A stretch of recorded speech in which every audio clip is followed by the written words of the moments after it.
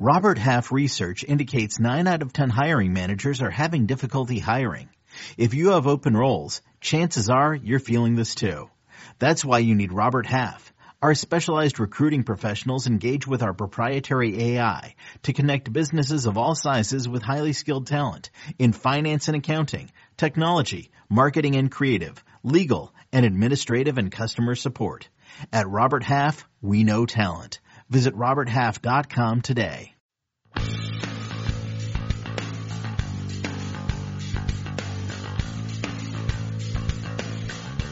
Welcome to The First Cut. I'm Greg Ducharme, joined tonight by Kyle Porter and Mark Immelman, and the American Express is concluded here on Sunday night, and what a tournament it was. For a while there, it looked like this tournament was over. Andrew Landry had a 6-shot lead at one point over Scotty Scheffler, and then all of a sudden, Abraham Ancer makes birdie on 17, and the tournament is tied. Kyle, how many times did you have to rewrite your story here tonight? Well, I was not writing tonight. Here's what happened to me, Greg. I was kind of flipping back and forth. I had the weekend off from writing, and I was flipping back and forth between the Chiefs, Titans, and the golf. And as soon as Landry got to like 27, I was like, whatever, I'm going to watch the football. And then I flipped back and I'm like, wait a sec. So I had to rewind, see what happened. It was and this happens so many times on the PGA Tour. It looks like it's going to be a rout, and then it's not. Things just, kind of flip-flop back and forth. It's just, we say it all the time. It's so difficult to win, even when you're up 3, 4, 5 shots on the back nine on a Sunday. Now, Mark, we hear this all the time. It's really difficult to win. Do you think from Andrew Landry this was a case of it's difficult to win, or do you think this is just he's going to make 3 bogeys at some point and they just happen to be at that point in the tournament? Hey, listen, Greg, more importantly, can we first talk about the massive bogey that I made in our one and done league this week? Oh man. Good grief. I mean, yeah, I picked Ben on. I'm all confident about this. I was vacillating with Sung JM, and Scotty Scheffler was sort of tickling my fancy, but I'm thinking, okay, Texas down the road's a good idea. So On gets out there with 5 straight birdies, and I'm like, go boy. Next thing, he's got Sunday off, so I officially hate one and done already, and we're barely into January. Yeah, I thought you were touting yourself as like the one and done king. Yeah, I'm gonna have to make up some ground now. I mean, I almost thought about taking Ben on too after you did. I mean, with your record and all, but I'm glad I didn't. But you know what? In the vein of one and done, Carl, shut up. In the vein of one and done and watching Andrew Landry, it's now proven to me that anything can happen. I mean, because this is a guy, he missed 7 of 8 cuts coming into this event. Yeah, it was and 5 in a row. And then and his average score, looking through those numbers, was about 71, which is doing you no favors in the desert. But he comes to a place where he's comfortable. He's been in a playoff there with John Rahm before, and 26 under par later, he's the winner. And for me, you bring up a good question. He came in trailing Scheffler. Scheffler spilled the lead early with a bogey, but Landry did what he needed to do. He made a few birdies starting out in the front side, 3, and turned 3 under, and then went on a tear there, 10, 11, 12. And you think, okay, like Carl said, this thing's done. But 13 is a tough par 3. I can forgive the 4 there.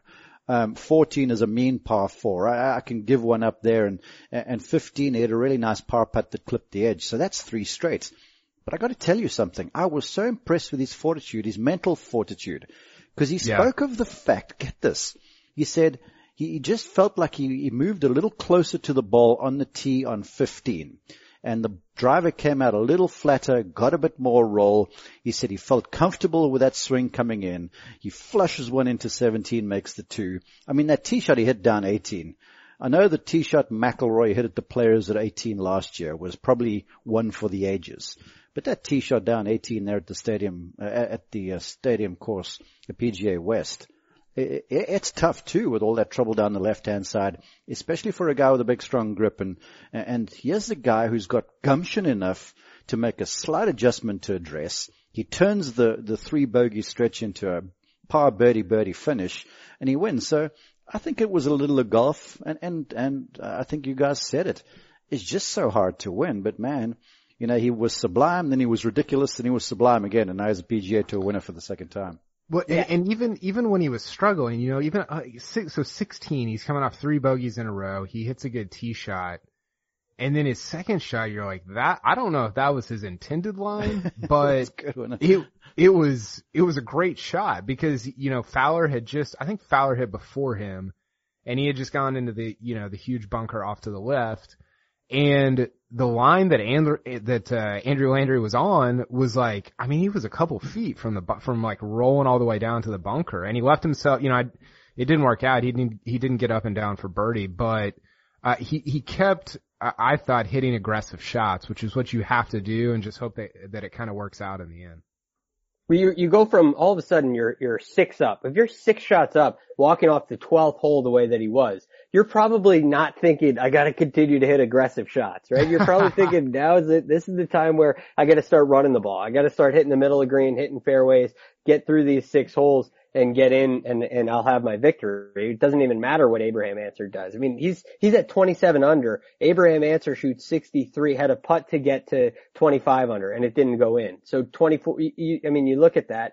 He has to basically give it up at that point to do it. And he was able to stay calm. I mean, he tried his best to give it up, a 3-putt at 13 after hitting a green and then just gets a little sloppy on 14 and 15. And the way that Pete Dye ends his golf courses with 16, 17 and 18, they're not easy. They're designed for this. They're designed for the theater. They're designed for Andrew Landry coming down the stretch. And you're right. I mean, he had to stay aggressive down that stretch and he did. And it was really impressive to watch.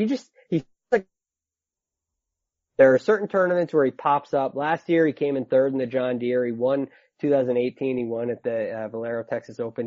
He pops up, but we don't really hear his name very often. Why do you think he's so streaky? Kyle, I'll start with you. Yeah, that's it. That's what I was actually just looking at his kind of his finishes since that Texas Open.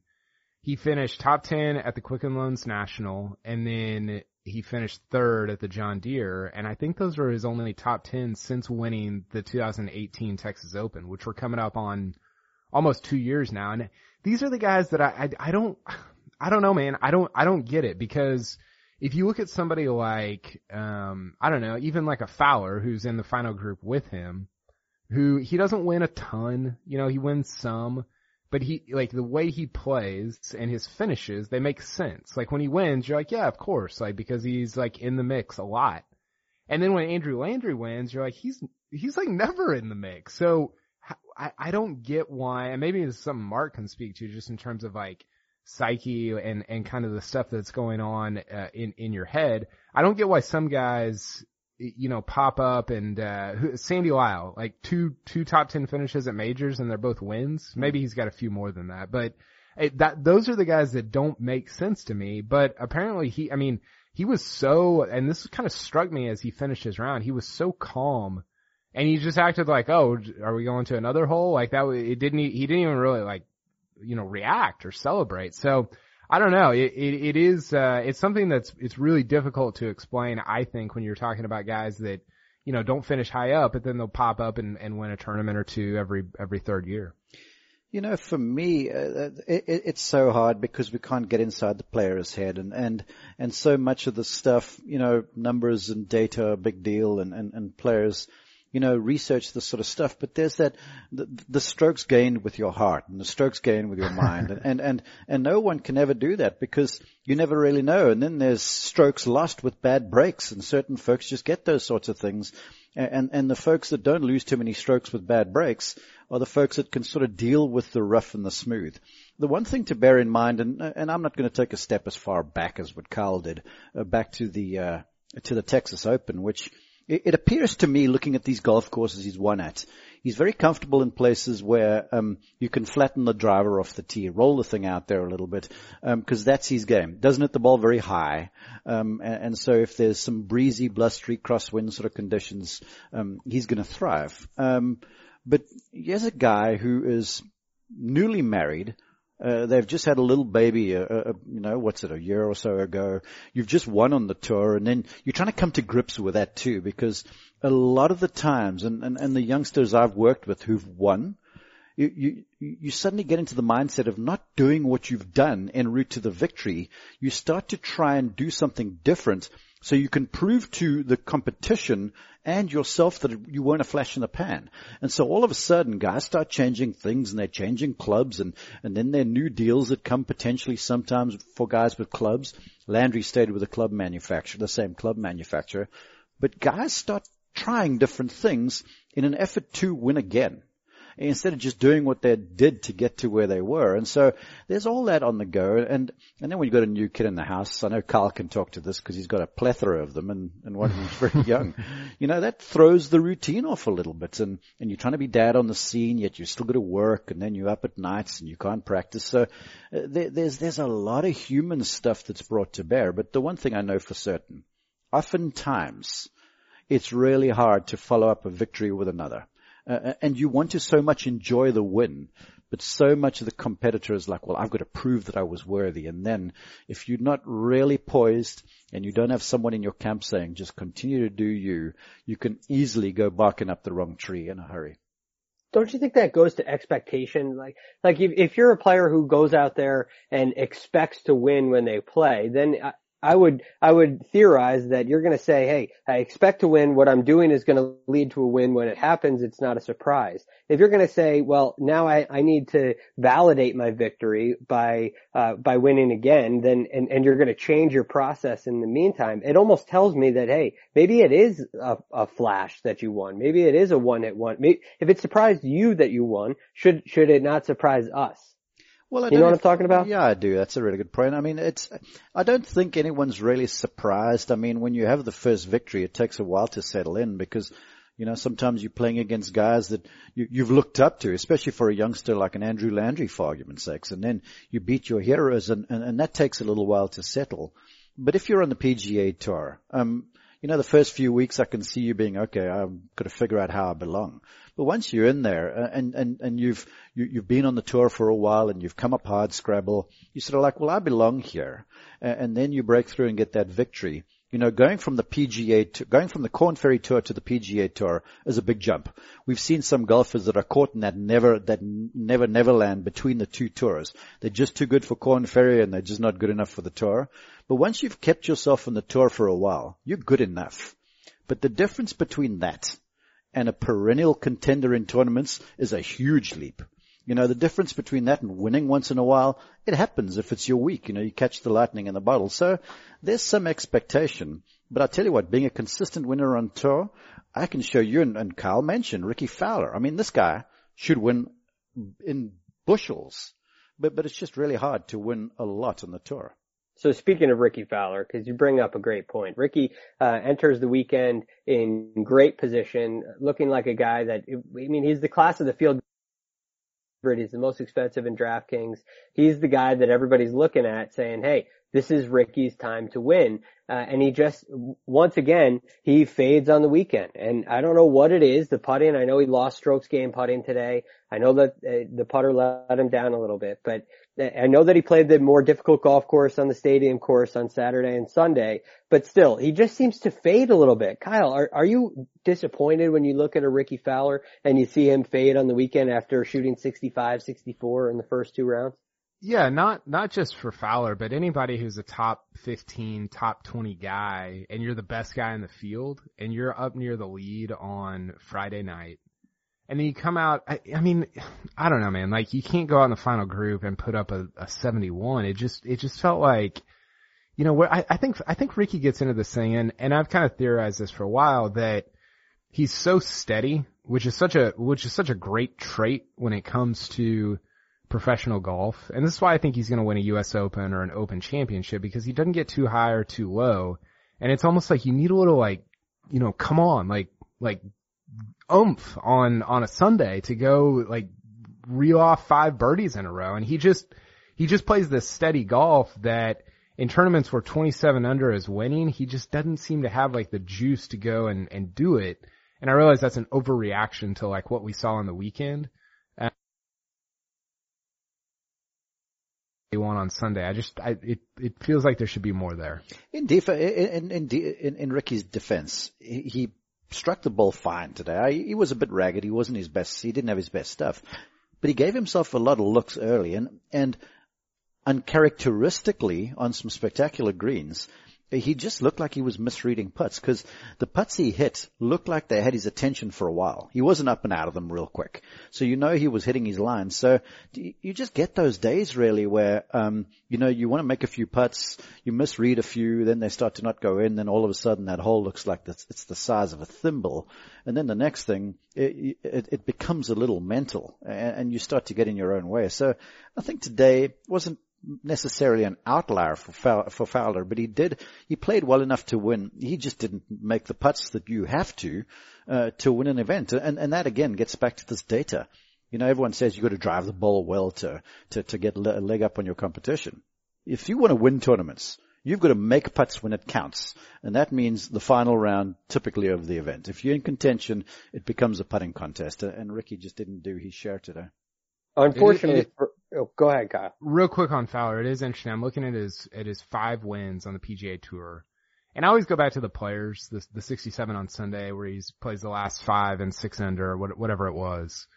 And I kind of always point to that. But to your point about the weekend stuff, so he wins Phoenix last year. He goes 64, 65, 64, 74. That's where he had I think it was a triple when he hit it in the water. Yeah, that was unfortunate then. That whole mess. So, 2017 Honda, he goes 66, 66, 65, 71. So he does have these even when he wins, it's how's this going to go? I think Honda Sunday was it was kind of windy and it was I think that was a really tough day, but, a lot of his final rounds have been higher than, his first 3 days of scoring, even at tournaments where he wins. No question about it. That's what I was going to say.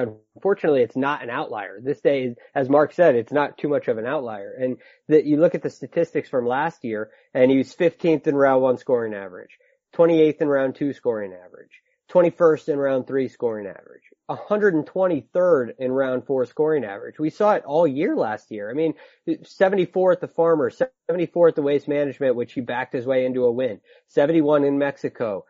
He did shoot 67 at the Honda, but, and that was a good round in his backyard. It was a really nice final round. He almost won. Almost got into a playoff with Brooks Koepka and Keith Mitchell. 71 at the API, 76 at the Players Championship, 77 at the PGA Championship, 72 at the Memorial, 72 at the US Open. I mean, it just goes on and on. 74 at the Open. There's something about Sundays for him, and I'm ready to see Ricky get the job done. I'm not sure. I'm kind of on the fence here. I don't know if this is just what we're going to get out of Ricky, because it's starting to seem that way, and it really bums me out, especially when I pick Ricky Fowler in the one and done pool, just like you did, Kyle.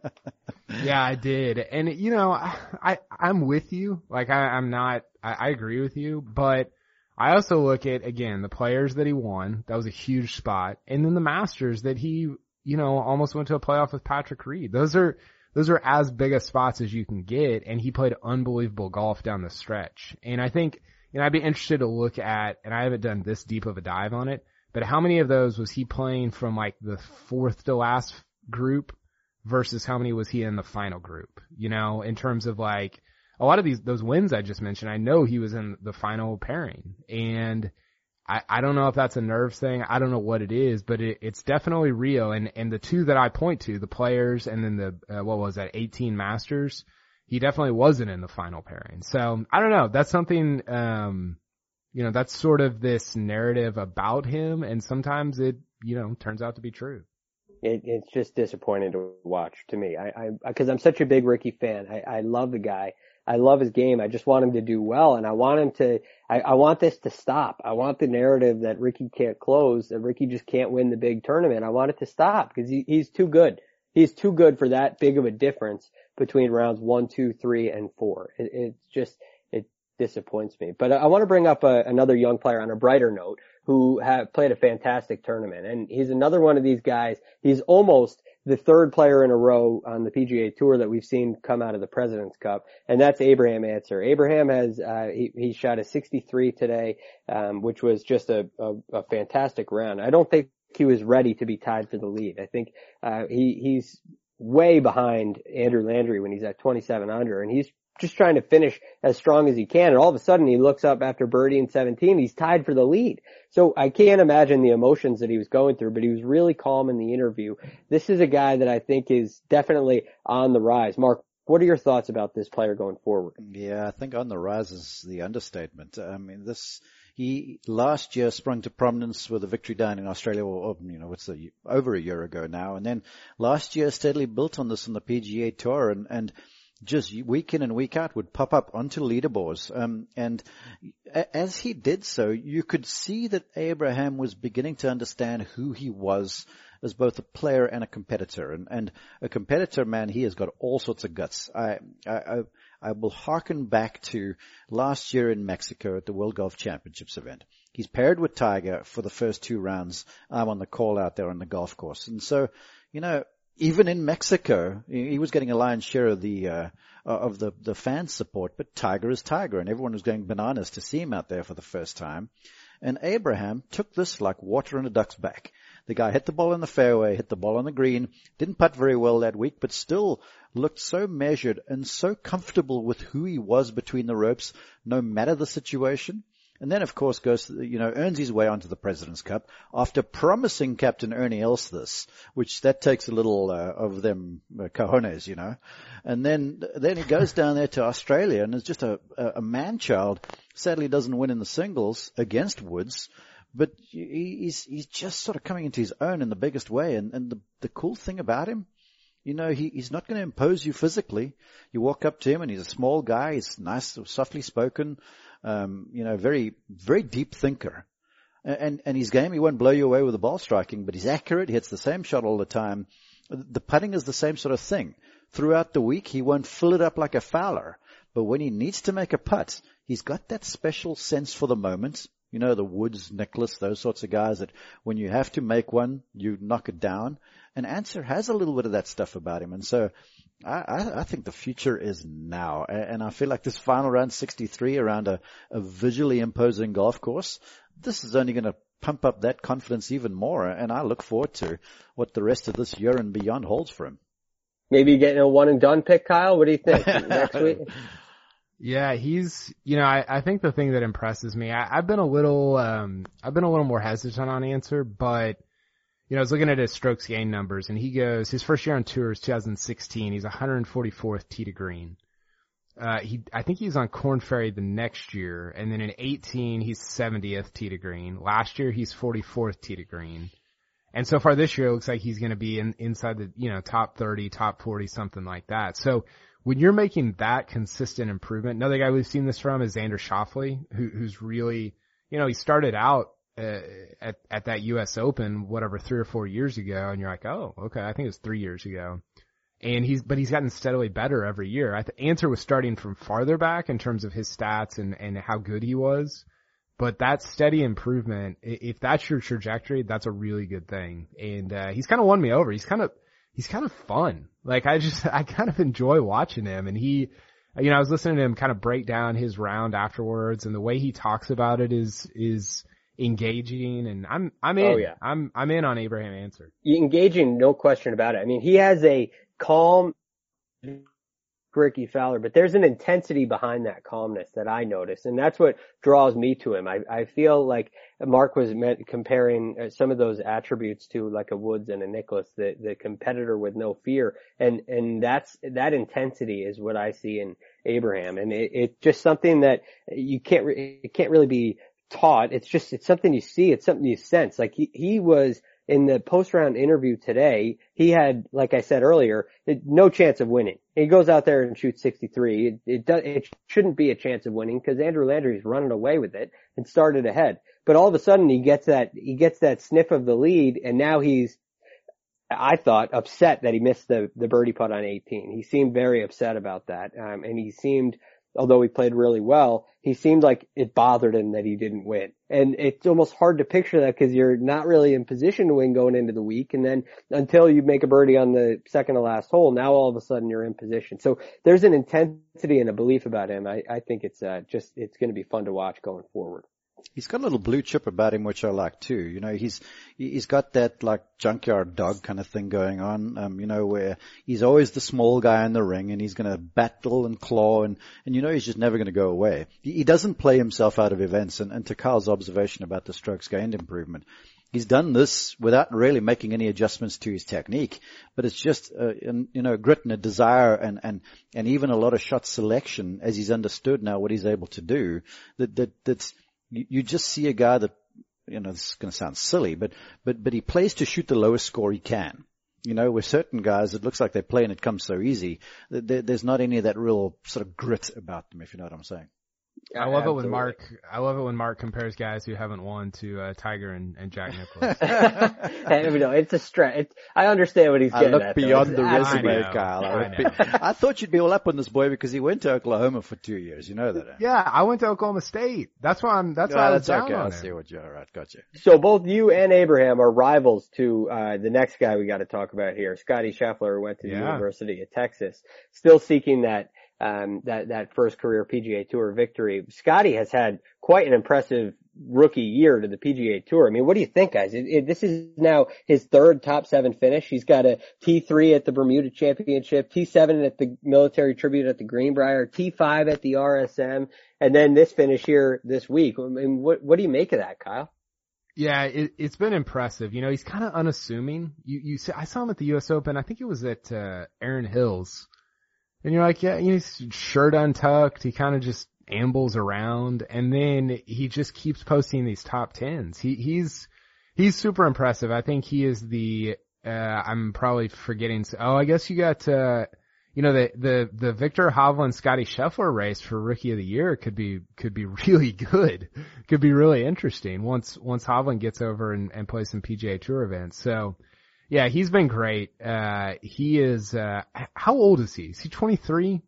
He is, hang on, he is 23 years old. Yep. Okay. So he's a little older than like, you know, some of the guys that when they're because I think he played all 4 years at Texas. So you're using the word, just so you know, you're using the word old and 23 in the same sentence here. Joaquin Niemann Tour these days, right? Joaquin Niemann can barely vote. I mean, that guy like just turned 19. So, I really like Scotty Scheffler a lot. He's going to be up inside the top 60 in the world. You know, he's a really interesting, like, if he has a great year, could he make a kind of an outside run at the Ryder Cup? You know, and that sounds crazy right now because we're like 6 events into the year, or I guess 3 events into the year. But yeah, I think he's really, really good. Is he crazy? Is he crazy, Mark? Is Kyle crazy here?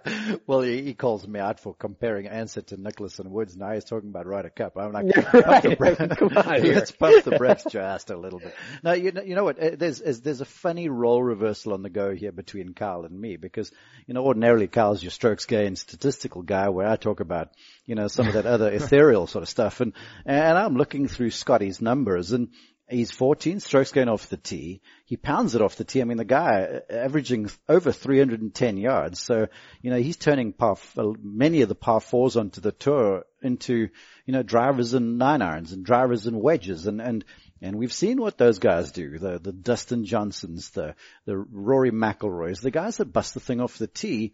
The game just comes easy to them. The only thing, because I look through the numbers and everything's there, the putting is a little inconsistent, but he's still gaining strokes in the field. The only thing that concerns me about Scotty is he's got to be a little careful with some of the leg action, which kind of shoots out from underneath him. And he looks like he's sort of prone to a bit of a ball that wants to hook under pressure. And there was 1 or 2 of them that he was fighting off coming down the stretch. But that being said, when you can reduce the 16th hole there at at PGA West to a driver and a 5-iron, I mean that is mammoth. Okay, and if you got those sorts of gears, you can, when you're rolling in putts, you can compete with anyone. And he's sort of got an old head on young shoulders, and I guess playing in the slipstream of Jordan Spieth will teach you some of that. So he's a good one. I mean, when he came out off number 1 off the Corn Ferry Tour, I asked a good buddy of mine, fellow announced colleague Craig Perks. I'm like, "What's the scoop?" And Perksy, Players Champion, was like, "He's got it. This boy is good." And so far, Craig has been right. Well, I think, the Korn Ferry thing, you go Sung Jae the year before, you go Scotty Scheffler last year in terms of the regular season, who won the money list. And that's a real thing. You're going out and winning multiple times. That's a really strong and becoming stronger tour. You've got my attention if you're coming out off of that tour as the number one guy, because I don't think, that's not a joke. So, I'm way in on Scotty Scheffler, Scotty Scheffler, both this year and beyond that. And that's a great point, Kyle, because that's the design, the PGA Tour designed the Korn Ferry Tour to be this, right? It's the road to the PGA Tour, and we get a little bit familiar with these guys, especially, it's really the guys that are leading the way. It's the guys near the top that we become a little more familiar with, the guys that win out there on the Korn Ferry Tour, maybe like a Tommy Gainey or something like that. And so there's definitely an awareness, and it's definitely I think Scotty Scheffler came into this year on the PGA Tour with a little bit bigger of a name than some of the players in the past because of that. So I think they've done a really nice job with the Korn Ferry Tour, and getting that set up. And all the players are going through there now. So the next stars are going to come through the Korn Ferry Tour with very few, sort of generational talent exceptions. So, the last thing we want to get to here before we get to a break is our weekly standings here for the one and done. Mark, you mentioned it earlier, Ben on not the best outing for him. And he did miss the cut after starting with that. So I was looking at it saying, man, Mark really is the king of one and done, because I was just watching the scoreboards, in the morning on Thursday saying, are you kidding me? How does he predict this? I love Ben on, but come on, Mark's all over it. And now he sits in 7th place. What do you think? 7 out of 7. There's lots of golf left. We're fine. The thing for me is just to make sure that in the events where, you're going to get some folks picking the same guys, like, in a couple of weeks time, perhaps at Phoenix, where there might be a whole big dash to jump on Ricky Fowler. I'm not going to panic just yet, but in situations like that, I'm going to have to call someone sort of against the grain to make up some ground. So Kyle, you and I both picked Ricky Fowler this week. He was the class of the field. I obviously think it was a great pick, but a little disappointing. You're sitting there right in second. How are you feeling about your position? Well, I feel good. I was thinking about this as Landry was teeing off on 18, and I was thinking, would it have been a good pick to pick Andrew Landry on Wednesday? And when he's teeing off on 18, you're like, yeah, that would have been a great pick. But at the time, it would have been a horrible pick. And so I think a lot of this is like, you can't do it on based on outcome. So Mark's pick of Ben On, that's a great pick. It just, right, based on the field, how he's playing, the profile of a winner there. So yeah, I feel pretty good. I'm going to try to go the whole year and only pick Oklahoma State guys. I went Charles Howell the first week. I went Charles Howell at Sony, and I went Ricky at this week. And I don't know, maybe I'll go is Taylor Gooch playing Torrey? I don't know. We'll see. I think he finished top 10 a couple years ago. Yeah. Well, you never know. See, you bring up such a great point with you can't go on the outcome entirely. I have gone through this many times in my handicapping of golf tournament career, where you have an Andrew Landry who wins. Would he have been a good pick? No, he would have been a terrible pick because he missed 5 straight cuts leading into it. You can't find a reason to pick him, especially if you have to talk about it on a broadcast like this. Yeah. Michael Kim did the same thing, right? He won, he set a record at the John Deere, hasn't made a cut since. And he missed a lot of cuts beforehand too. So there's no signs that they're going to win. So that is what makes the one and done so challenging. But it makes picking winners even harder, I think. So, there's a lot of golf left, a lot of heartbreak and a lot of triumph left to go in the one and done season. We're definitely going to keep you posted. Okay. I got to ask you guys this, for the folks who do one and done that listen to this too. How much more does it have you favoriting guys on your PGA Tour leaderboards on the app? Because my favorites are all our league, and I'm watching how folks are going. Yeah, it's the best. You flip it on. It's almost like a tournament within the tournament. It doesn't matter if Ricky comes in 10th, because did anybody beat him? Yeah, exactly. And that's really the question. So I love the favorites on the PGA Tour leaderboard there. Mine usually get a little bit long. They get a little bit longer than just the one and dones we have in this. Just saying. But the world of golf had a busy weekend. There was a lot more. We had the Abu Dhabi HSBC Championship over in Europe, an impressive win over there. We had the Singapore Open taking place, obviously in Singapore. We had John Smoltz winning a celebrity golf tournament as well with an interesting club in the bag. We're going to get to all of that next, but first, let's hear a word from our partners. With Kizik hands-free shoes, motion sounds something like this. Kizik helps you experience the magic of motion. With over 200 patents and easy-on, easy-off technology, you'll never have to touch your shoes again. There are hundreds of styles and colors, plus a squish like nothing you've ever felt. For a limited time, get a free pair of socks with your first order at kizik.com/socks. New CBS Sunday. You collect rewards, right? This is how I make my living. When something is lost, everyone's looking for something. He finds it. You strong swimmer? So-so. So-so's okay. Justin Hartley stars. How you survive. You make quick, smart decisions, and you never let panic take the wheel. Sounds cool. It is cool, actually. Very cool. Tracker. New Sunday on CBS and streaming on Paramount+. Back on the first cut. Lots to get into here in this second segment here. We got to get into the rest of the world. I mean, we got an entire world of golf to cover. We covered the American Express earlier. But Lee Westwood wins the Abu Dhabi HSBC Championship for decades. Mark, what does this event mean to you? Because I know you had some very nice words to say earlier about this.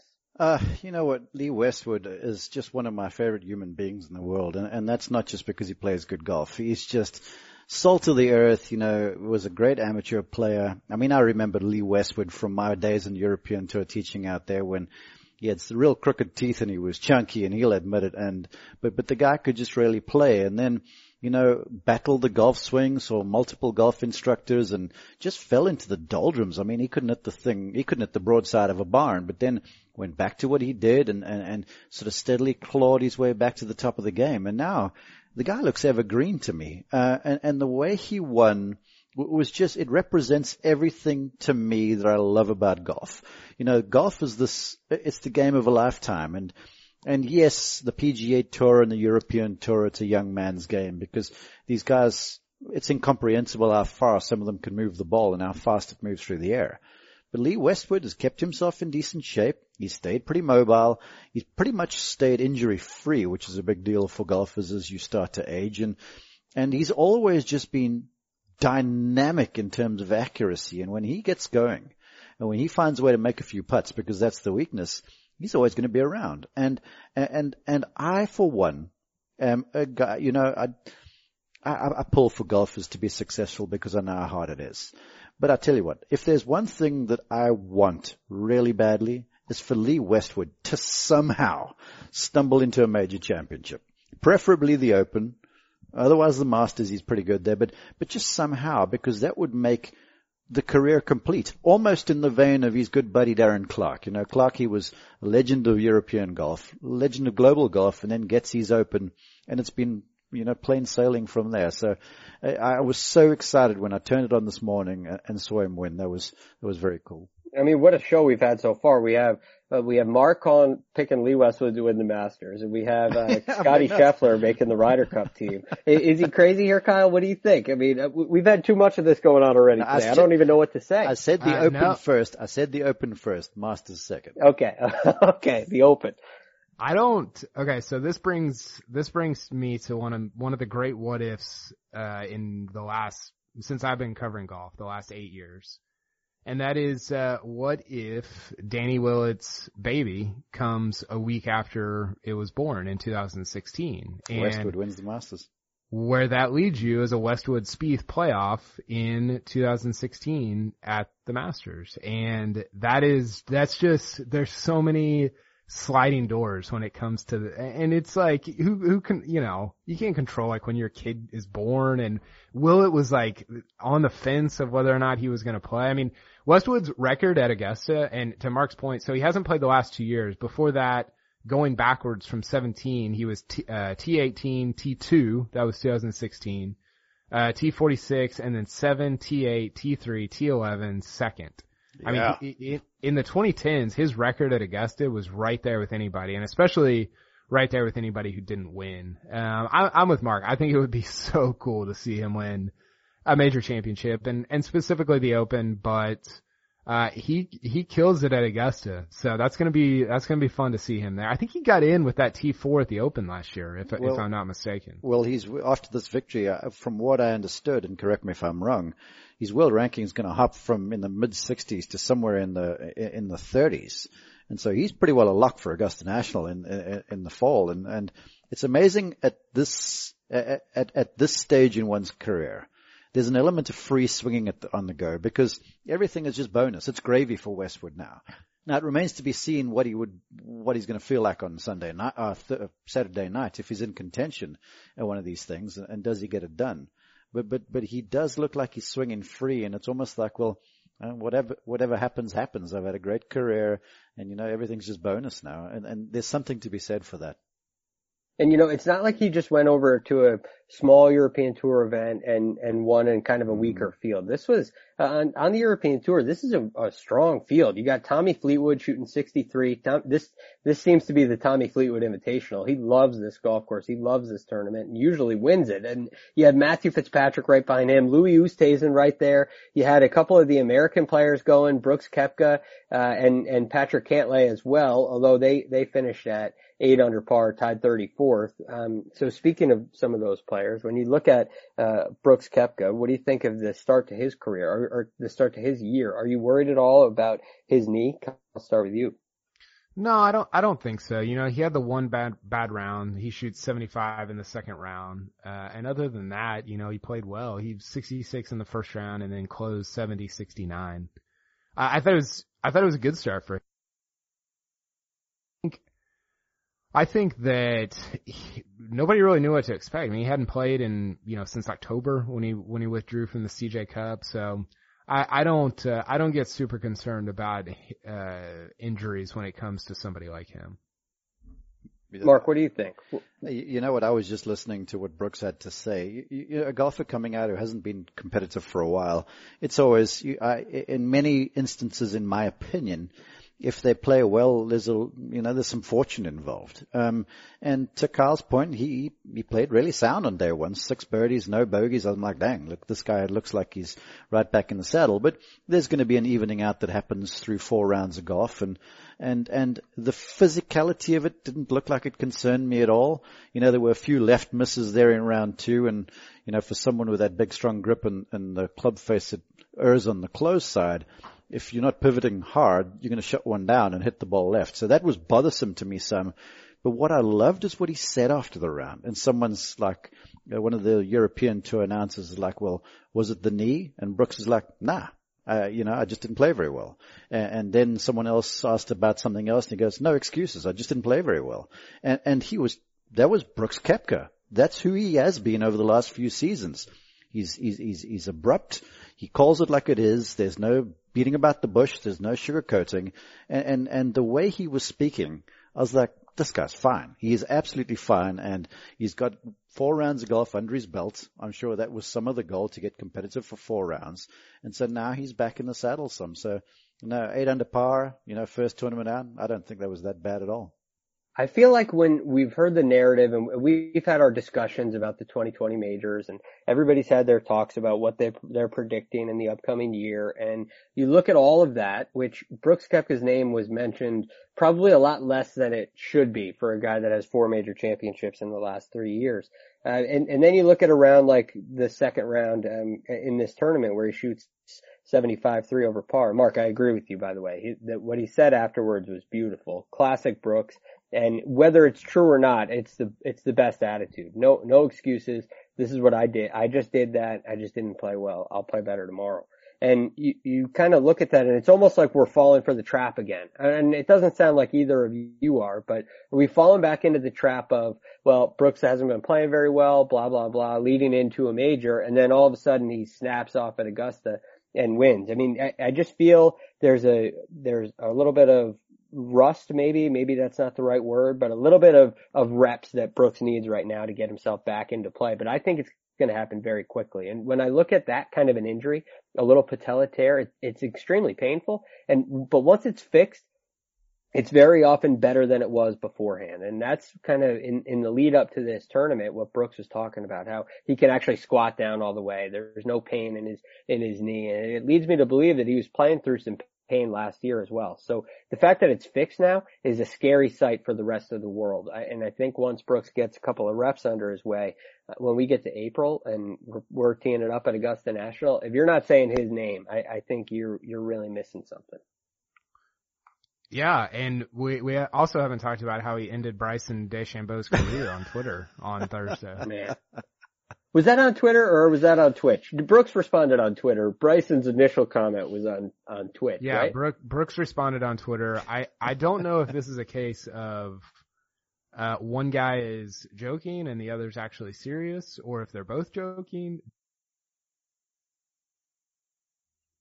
Do you make anything of that, Mark? Did you get a chuckle out of that? You think they're both kidding around? I'm still chuckling. I mean, I just love it when someone, how many times, okay, let's just put it this way, because I'm the guy who thinks deep, right?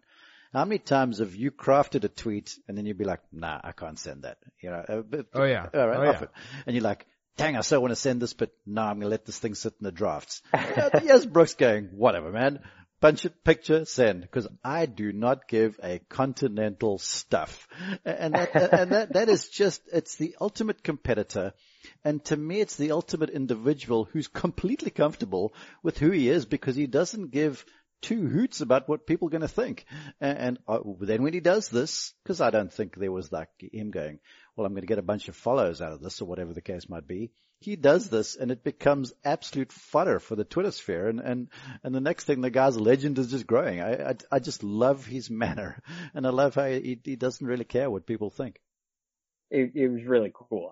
First of all, I think if you're Brooks and you're looking at Bryson, who's first of all on Twitch. I don't know much about Twitch, but he's playing video games here. And I'm wondering if you're Bryson, where do you have time to be making Twitch streams and playing video games when you're spending, you're hitting the gym 3 times a day and you're becoming massive? I don't know where does Bryson sleep? That's my first question. My second question is, well, if you're Brooks Koepka, you're kind of just rolling your eyes. This is kind of like a younger brother who's poking you in the arm and he's got nothing on you. So I don't really know where this thing is coming, but Bryson all of a sudden is bulking up, thinks he's tough, and I think he poked the wrong bear.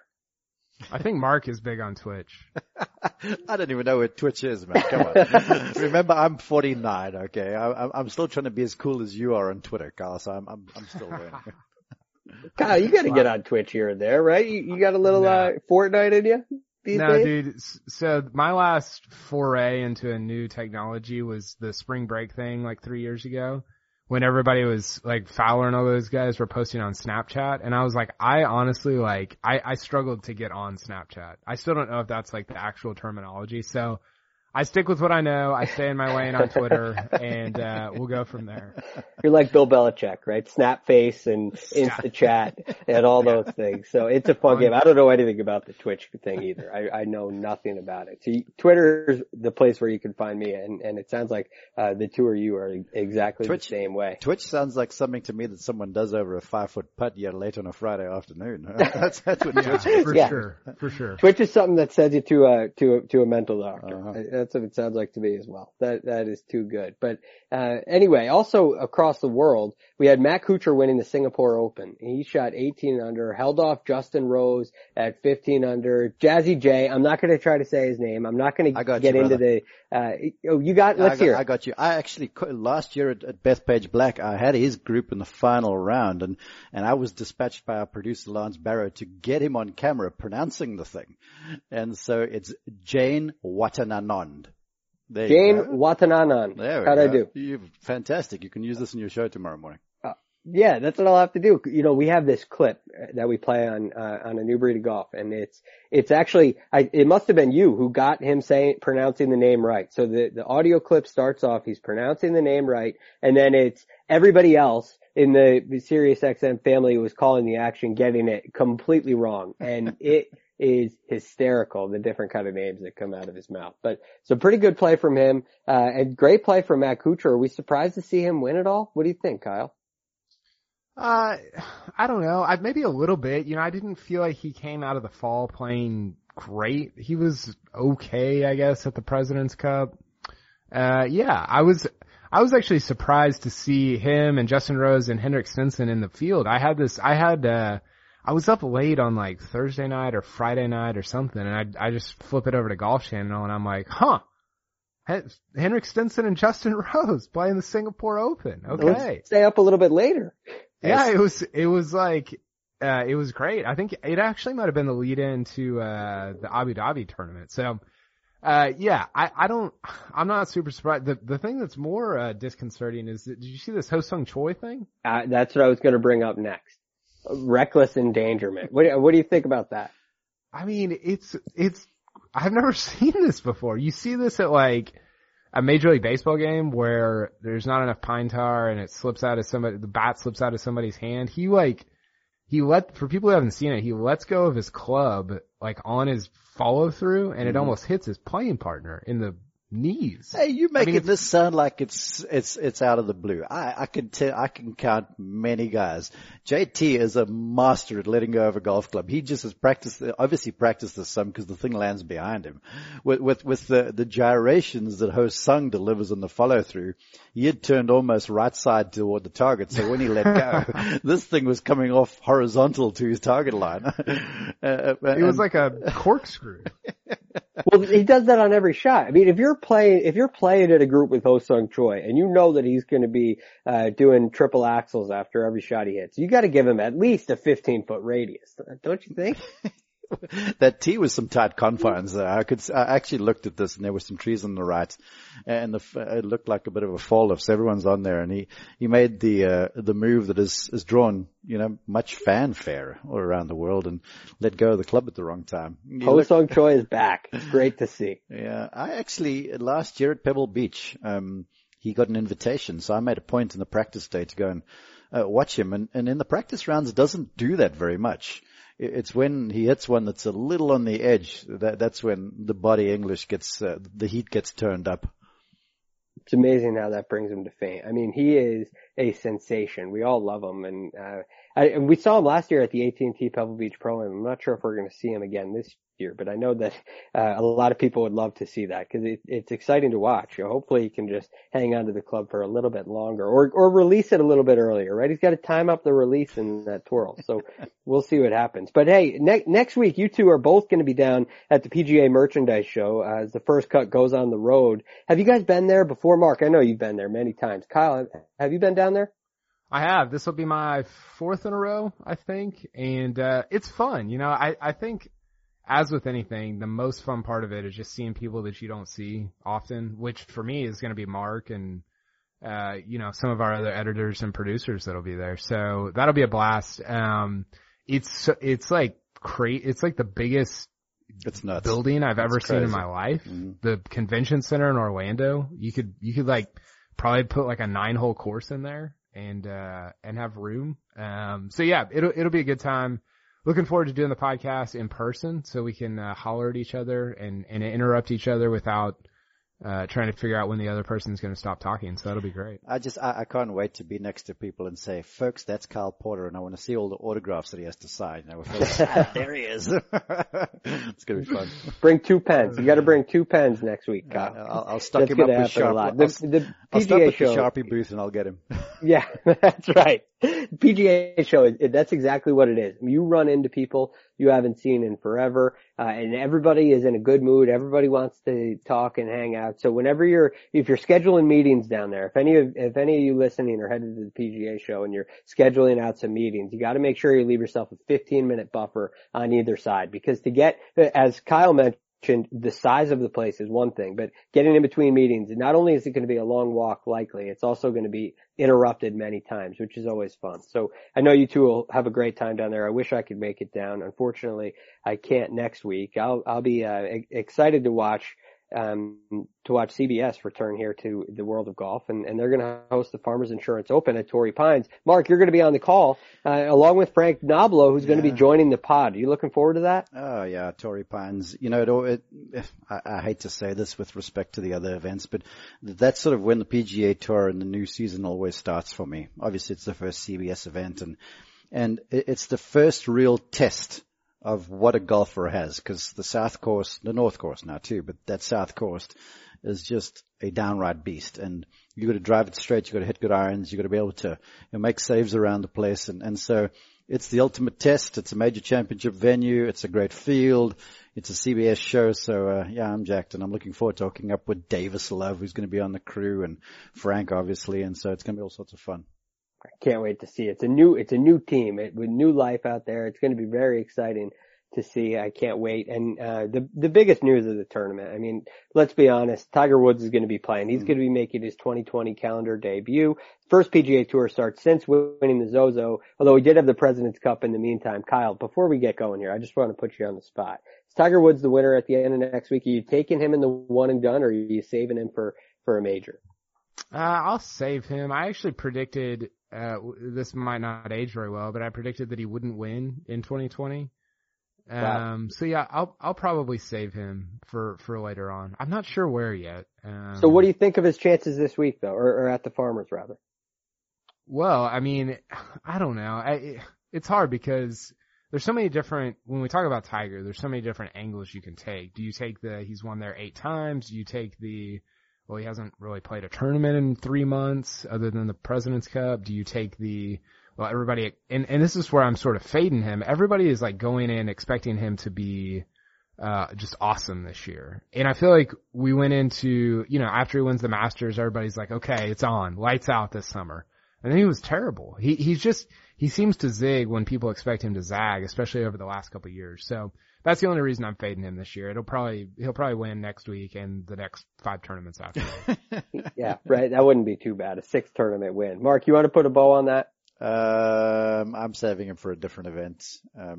There's another course that's just a little bit down the track that he is just as good at, and I think that's into the season where he's going to have enough competition, and the body will be sort of ripe and ready, and he'll have all the feels, to use the Tiger Woods thing, and the trash will be worked out, and those Poanio greens for me are a lottery at times, and so you get Tiger on those Champions Bermudas, and then he becomes a deal. So I think he plays well, but I'm going to save him for later on in the season. Yeah, I think TPC Deer Run. Yeah, I'm not. Actually, you guys know what I'm talking about. Come on. Yeah, of course I'm talking about Bay Hill, right? Run. No, it's Bay Hill, and so I'm lining Woods up for that. But I might zag when you guys zig now that I've let the cat out of the bag. To use oh man, see, this is the interesting thing. We're not supposed to really know who everybody's going to pick. Nobody's supposed to get an advantage. But here we are, weeks in advance, already deciding our picks. So we'll see if anybody holds true to it. But gentlemen, I want to thank you so much for joining me tonight. That's all we have here for the first cut. But next week is a big week. So we'll be looking forward to that down there at the PGA Merchandise Show, seeing you two guys in action together. I know that'll be entertaining. So, but I want to thank you all so much for listening. Kyle Porter, you can get him on Twitter at KylePorterCBS, and you can get Mark Immelman at Mark_Immelman, and I'm Greg Ducharme. Real quick, we forgot something. What's that? What did we forget? We forgot the John Smoltz stand-up putter. Man, I got to get one of those. Kyle, oh, you're right. That's the first stop you and I are making, is at that booth, because I want to get one of those things. What do you think, Mark? Is that a real? Are you going to advise any of your players to use that thing? Come on, Greg, you're a good golf instructor. You can set this thing down on the ground, step behind it. It stands by itself. You can line it up. I mean, come on now. Gee whiz. Yeah, I'm getting one of these things. I think they're awesome. Ernie Els was using a version of it for a while last year, and he was raving about the thing. So if it's good for Ernie, it's good for me. Yeah. Hey, you know, what was so interesting is Andrew Landry was lining up his putter on one of the holes out there late in the round. I think it was on 18. I saw that. He's just got a coin there, and I'm thinking to myself, this new stand-up putter, you stand it alone, you put the putter down first, get it aimed, and then you put the ball down, and then you go. It's a whole new routine we're going to be seeing. So that's really something else to see. Sorry, I didn't mean to interrupt you. That was really funny. No, you're right. I mean, it's classic. I would not be surprised. PGA Tour players will try anything. Late next week, you're going to see both Kyle Porter and I with one in the bag, promise you. Yeah, maybe Tiger at Torrey. All right, guys, that's all we have for you tonight. So I hope you enjoyed. And hey, if you did enjoy, make sure you jump onto iTunes or wherever you listen to your podcast and give us a little review and a 5-star rating. It would be much appreciated. Thanks so much for listening. We'll see you next time.